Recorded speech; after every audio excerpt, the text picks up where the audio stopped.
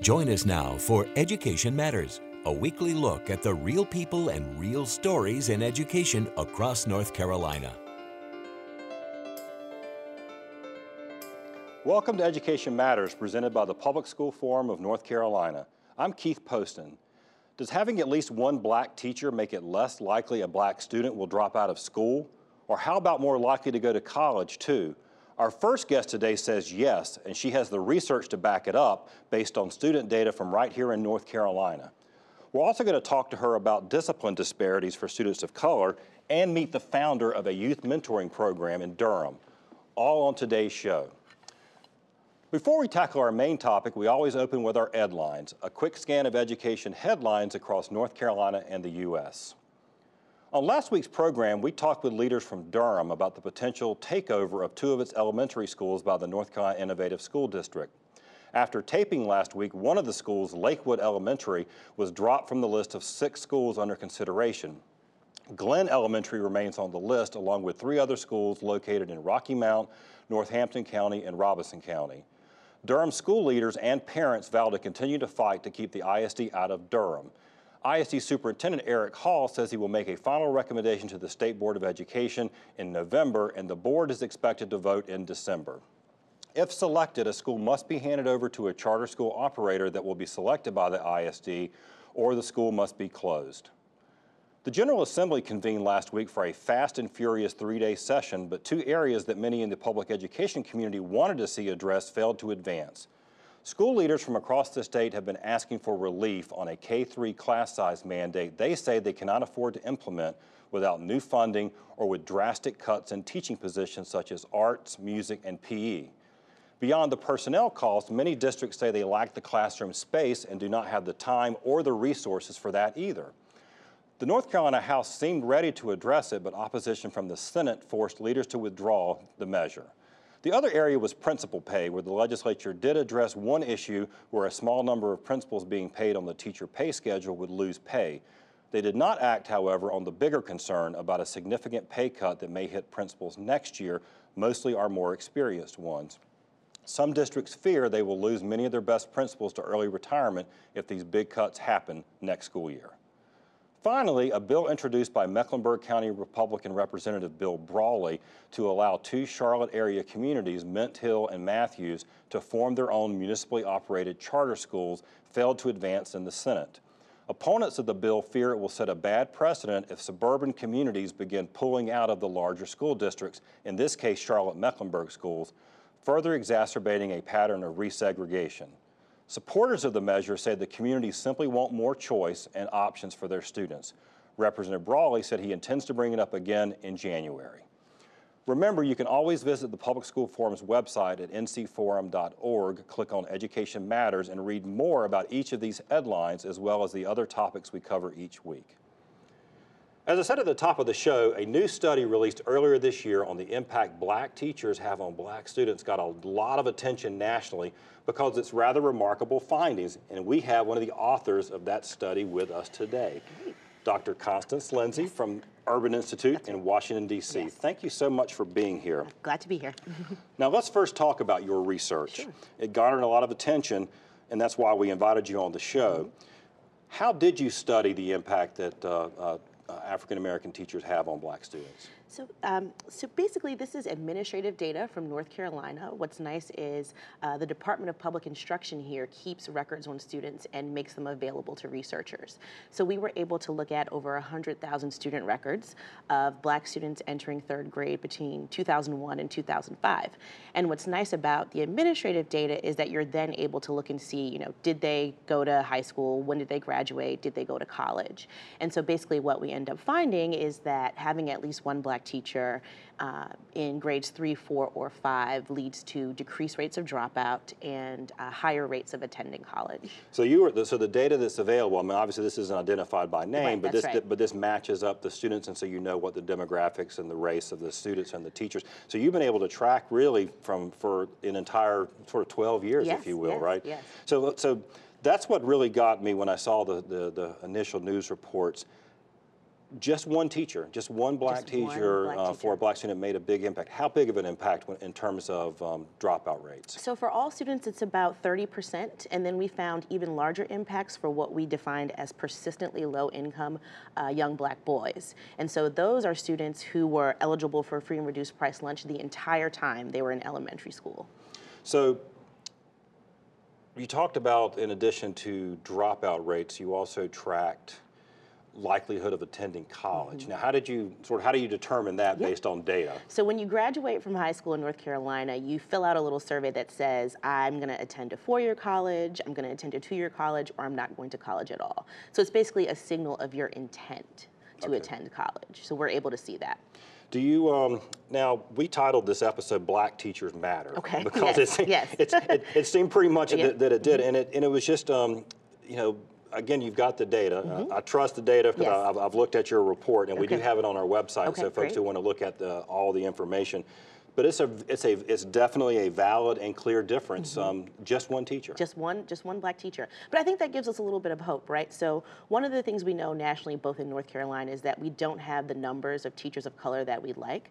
But if it's just one, I think maybe we can think about how we distribute our current teachers to maybe get some better results for our kids. All right, so that, I mean, it begs the question: if you get better results from just having one black teacher, does it make a difference if you have 2, 3, 4 throughout your school career? That's a really good question. So we're only looking at those elementary school years for this particular study. And what we found is if you just sort of limit it to 3rd, 4th, and 5th grade, it's just one during that time period. So it's not a real difference if you have 2 or if you have them in a particular order. So no dosage or timing effects. Right. Now, you've obviously looked at the demographics, you know, for all students. Did you see similar effects for, say, white students with white teachers or white students with black teachers? So that's a great question. So for this particular study, we just limited the analyses to black students and sort of looking at that comparison between having a white teacher and a black teacher during those years.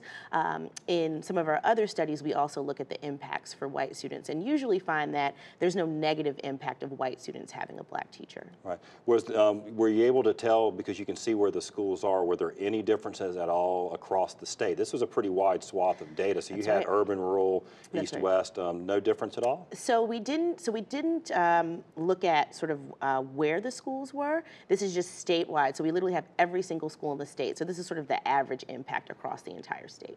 All right, let me shift gears a little bit, although we're going to continue to talk about that, so in particular in our next segment too, because I do want to explore and have a conversation about why. That's right. You know, because, and then sort of what do we do about it. But you also did a study looking at discipline disparity. It's something we've talked about on this show. So again, what are we talking about when we talk about discipline, exclusionary discipline? What are we talking about? So we also use the same set of administrative data to look at students at all levels, elementary, middle, high school, over the years of 2008 to 2013.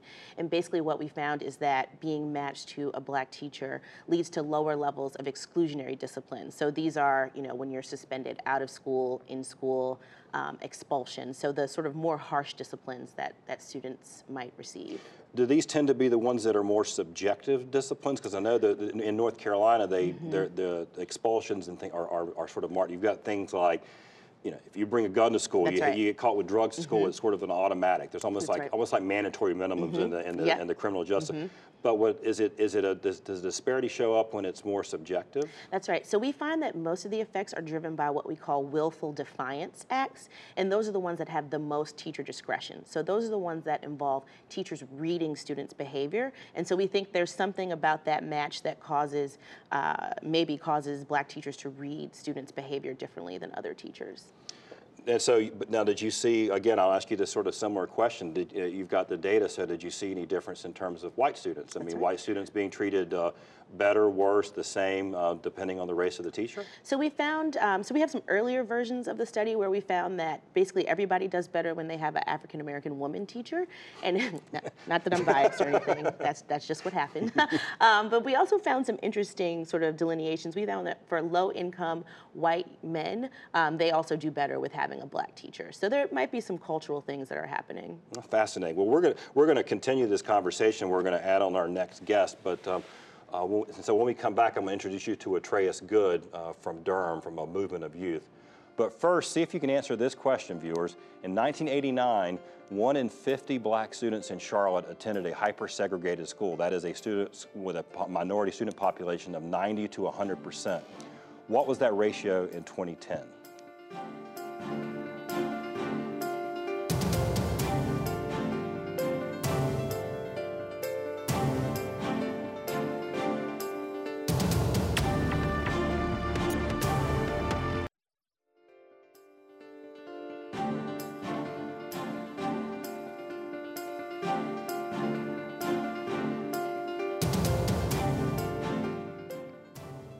Welcome back to Education Matters. Did you correctly answer D? In 1989, 1 in 50 black students in Charlotte attended a hyper-segregated school, again, a school with a minority population of 90 to 100%.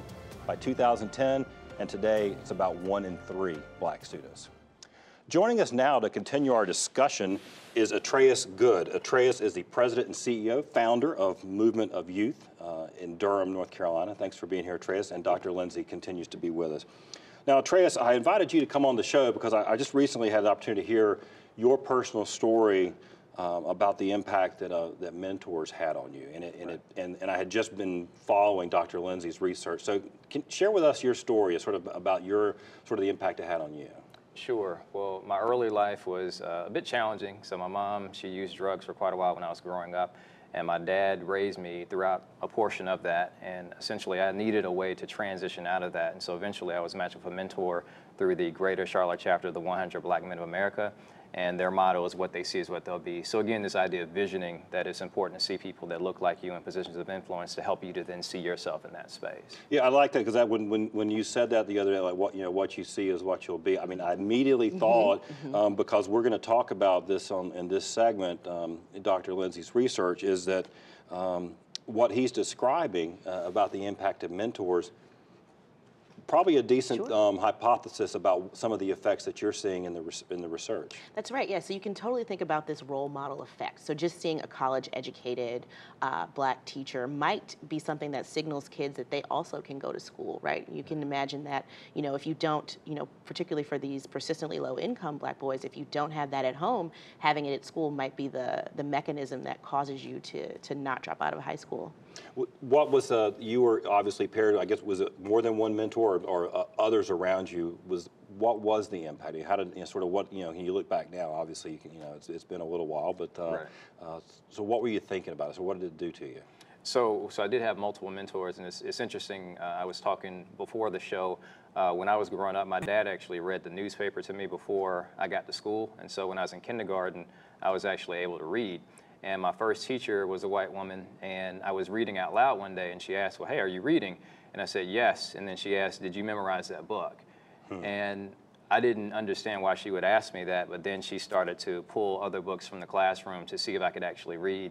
And fast forward, I was actually asked to go to the principal's office to prove myself. Wow. And so this notion of me perhaps not being gifted was something that came up, and I was actually placed in the gifted program when I was in 2nd grade, and that's when I had a black teacher. Wow. And that's something, look, this is not your research, but this is research that we've seen. There are trends that show that there may be sort of, let's say that black teachers have higher expectations of black students, and conversely, because of, whether it's implicit bias, whatever, that white teachers may have not have the same standards. Right. So it sounds like what you're saying, at least even as early as kindergarten. Oh, absolutely. That showed up for you. Yeah.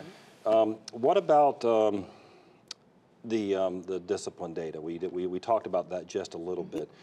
The kinds of things we're talking about is you see a gap in terms of sort of how students are punished in school? Yeah, so we certainly see these discipline gaps. And so one of the things that we talk about at the end of the discipline paper is maybe thinking about teachers as gatekeepers, right? So, they have discretion to decide whether they send someone to the principal's office, or if they, just basically how they interpret behavior might be different. And I think that has some implications for how we train teachers and think about sort of the teacher workforce as a whole.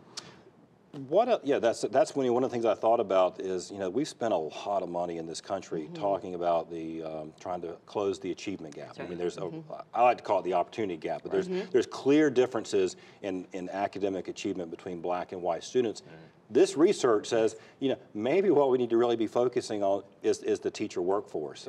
It would be and one could argue might be a lot cheaper than some of the things we're doing. Yeah, that's one thing that we say. You know, there's sort of short-term and long-term implications, and one of the short-run implications is let's think about how to distribute Black teachers, you know, across cities and states so that more teachers or more Black students can have exposure to them, and that's something that I think hiring administrators can do very, not easily, but it's something they can think about. Yeah, we have teacher recruitment challenges of all color, of all right? colors. That's right. That's right. Now, Atrayus, tell me a little bit about. I don't want to give an opportunity to talk about moving to youth and just about the work you're doing in mentoring, because I think you buy into you got some good research now to back it up, but you buy into this notion that that really all students need to see positive role models. Right. So moving to youth, we do a number of things. So mentoring, college tours, we have a global fellowship, and we give out college scholarships, and we're run primarily by college students. And so this notion of having someone that is not that far removed from where you are, and they also look like you, so giving you access to someone that's already been able to navigate some of those challenges. One of the things that we're actually transitioning into now is doing some work with the National Mentoring Partnership, and so looking to relaunch Mentor Carolinas, and so this will be an affiliate across North and South Carolina that looks at the ways in which we can leverage various mentoring agencies to share best practices. But one of the things that I'm interested in is looking at how do you leverage mentoring for racial equity and social justice, because my personal experience with the 100, and I think it was a great organization, but a lot of what I was taught implicitly was that there's a particular way that I have to behave in order to be successful. So these cultural gymnastics of Black and brown people know this code switching, that you have to show up in certain ways in order to receive respect. And I think that reinforces this notion that the onus is on that student to show up in a particular way, and I think it fails to address the larger systemic issues that create the need for mentoring agencies in the first place. Right. Well, I'm glad you brought this up. This is important stuff, but we have to keep talking about it. Last word for you, Dr. Lindsay, sort of what's next? What's next? So we're going to be doing some research on the relationship between teacher and principal race and thinking about teacher turnover. One of the things that we know is that Black teachers are actually leaving the profession at higher rates than white teachers. And so that's something to understand. I mean, we want them to stay once we get them. So just broadly thinking about teacher diversity and how we can get a diverse, high quality workforce. And also just thinking about ways that all teachers can work with all students and maybe reforming teacher prep, all things teacher diversity for me. All right, terrific. Well, we appreciate you both coming on. You're doing important work. We appreciate you sharing it with our viewers. I learned a lot myself today, so thanks so much. After the break, our Leadership Spotlight.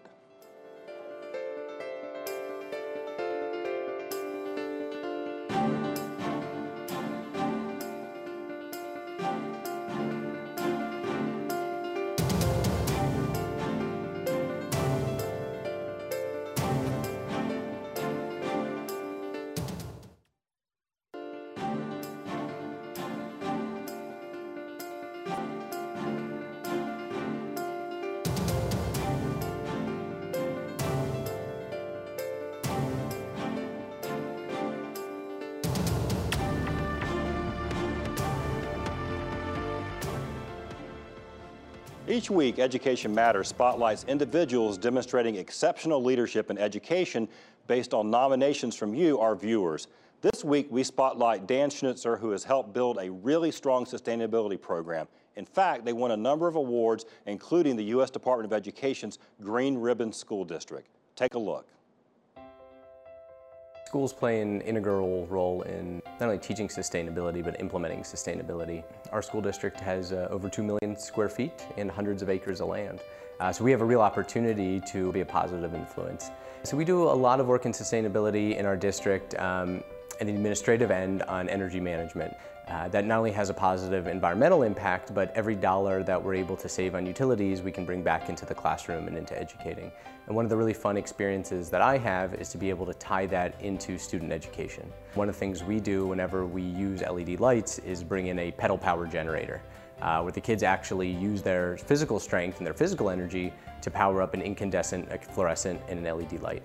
And they can feel the difference. When we talk about energy savings, it's a concept, it's a philosophy. Maybe best case scenario, it shows up on an energy bill.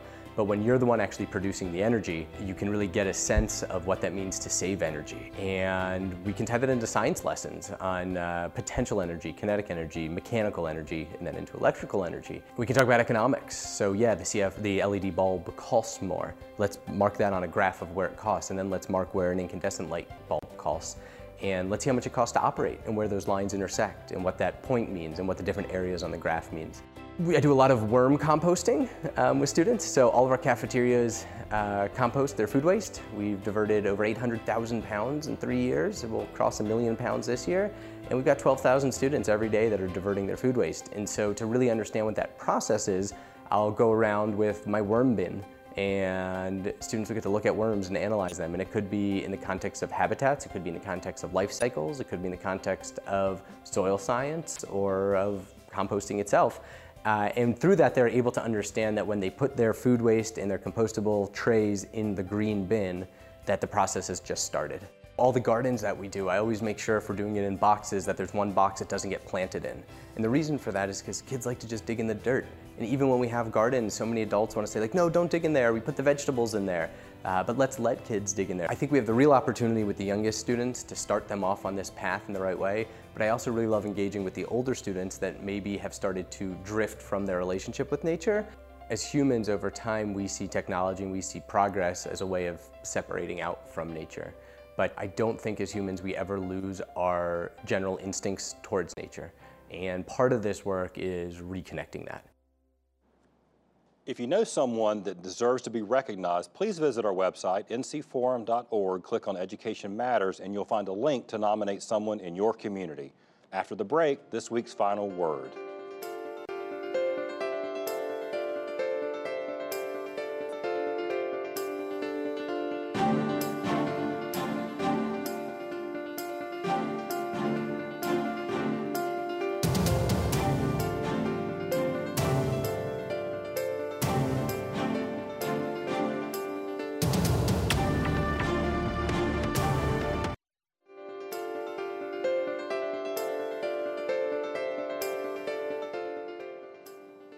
Last week, I had the opportunity to attend an education forum hosted by the North Carolina NAACP.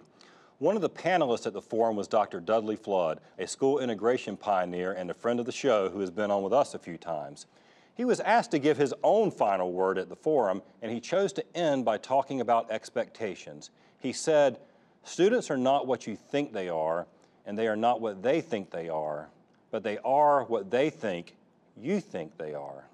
You get that? It's what they think we think of them, what we believe they can do. I'm quite sure Dr. Flo was not just talking about teachers or just about parents. He was talking about all of us, the adults, and whether we let young people know through our words and our actions that we believe they can do anything. Now, I'm not a researcher like Dr. Lindsay, but I suspect that some of the results she found might be tied to this same notion of what a student thinks their teacher thinks of them. I mentioned briefly that there's actually research that suggests that black teachers tend to have much higher expectations for black students than do white teachers. Could we somehow be transmitting that low expectation to the student so that it becomes a self-fulfilling prophecy? The same study also pointed out that minority students may simply lack role models if they rarely observe or interact with demographically similar individuals who have high educational attainment, like a teacher. Diversity in the teaching workforce has been proven to benefit white students and students of color, but research like Dr. Lindsay suggests that for the black or brown student, it is much more critical, which is precisely why it's a real problem to have a majority minority student population, but an 84% white teaching workforce. Students of color here in North Carolina can easily go through their entire K through 12 school experience and never see a teacher that looks like them, that shares their same cultural experiences. Perhaps it's time, as we continue to look for solutions to this achievement gap, or as I prefer to say, opportunity gap that exists between black students and white students, we better start paying more attention to recruiting a more diverse teacher workforce that looks more like the diverse, multicultural world our children are growing up in. The research shows they will all benefit. That's it for this week's show. We appreciate you tuning in today and every week to Education Matters, and we'll see you soon.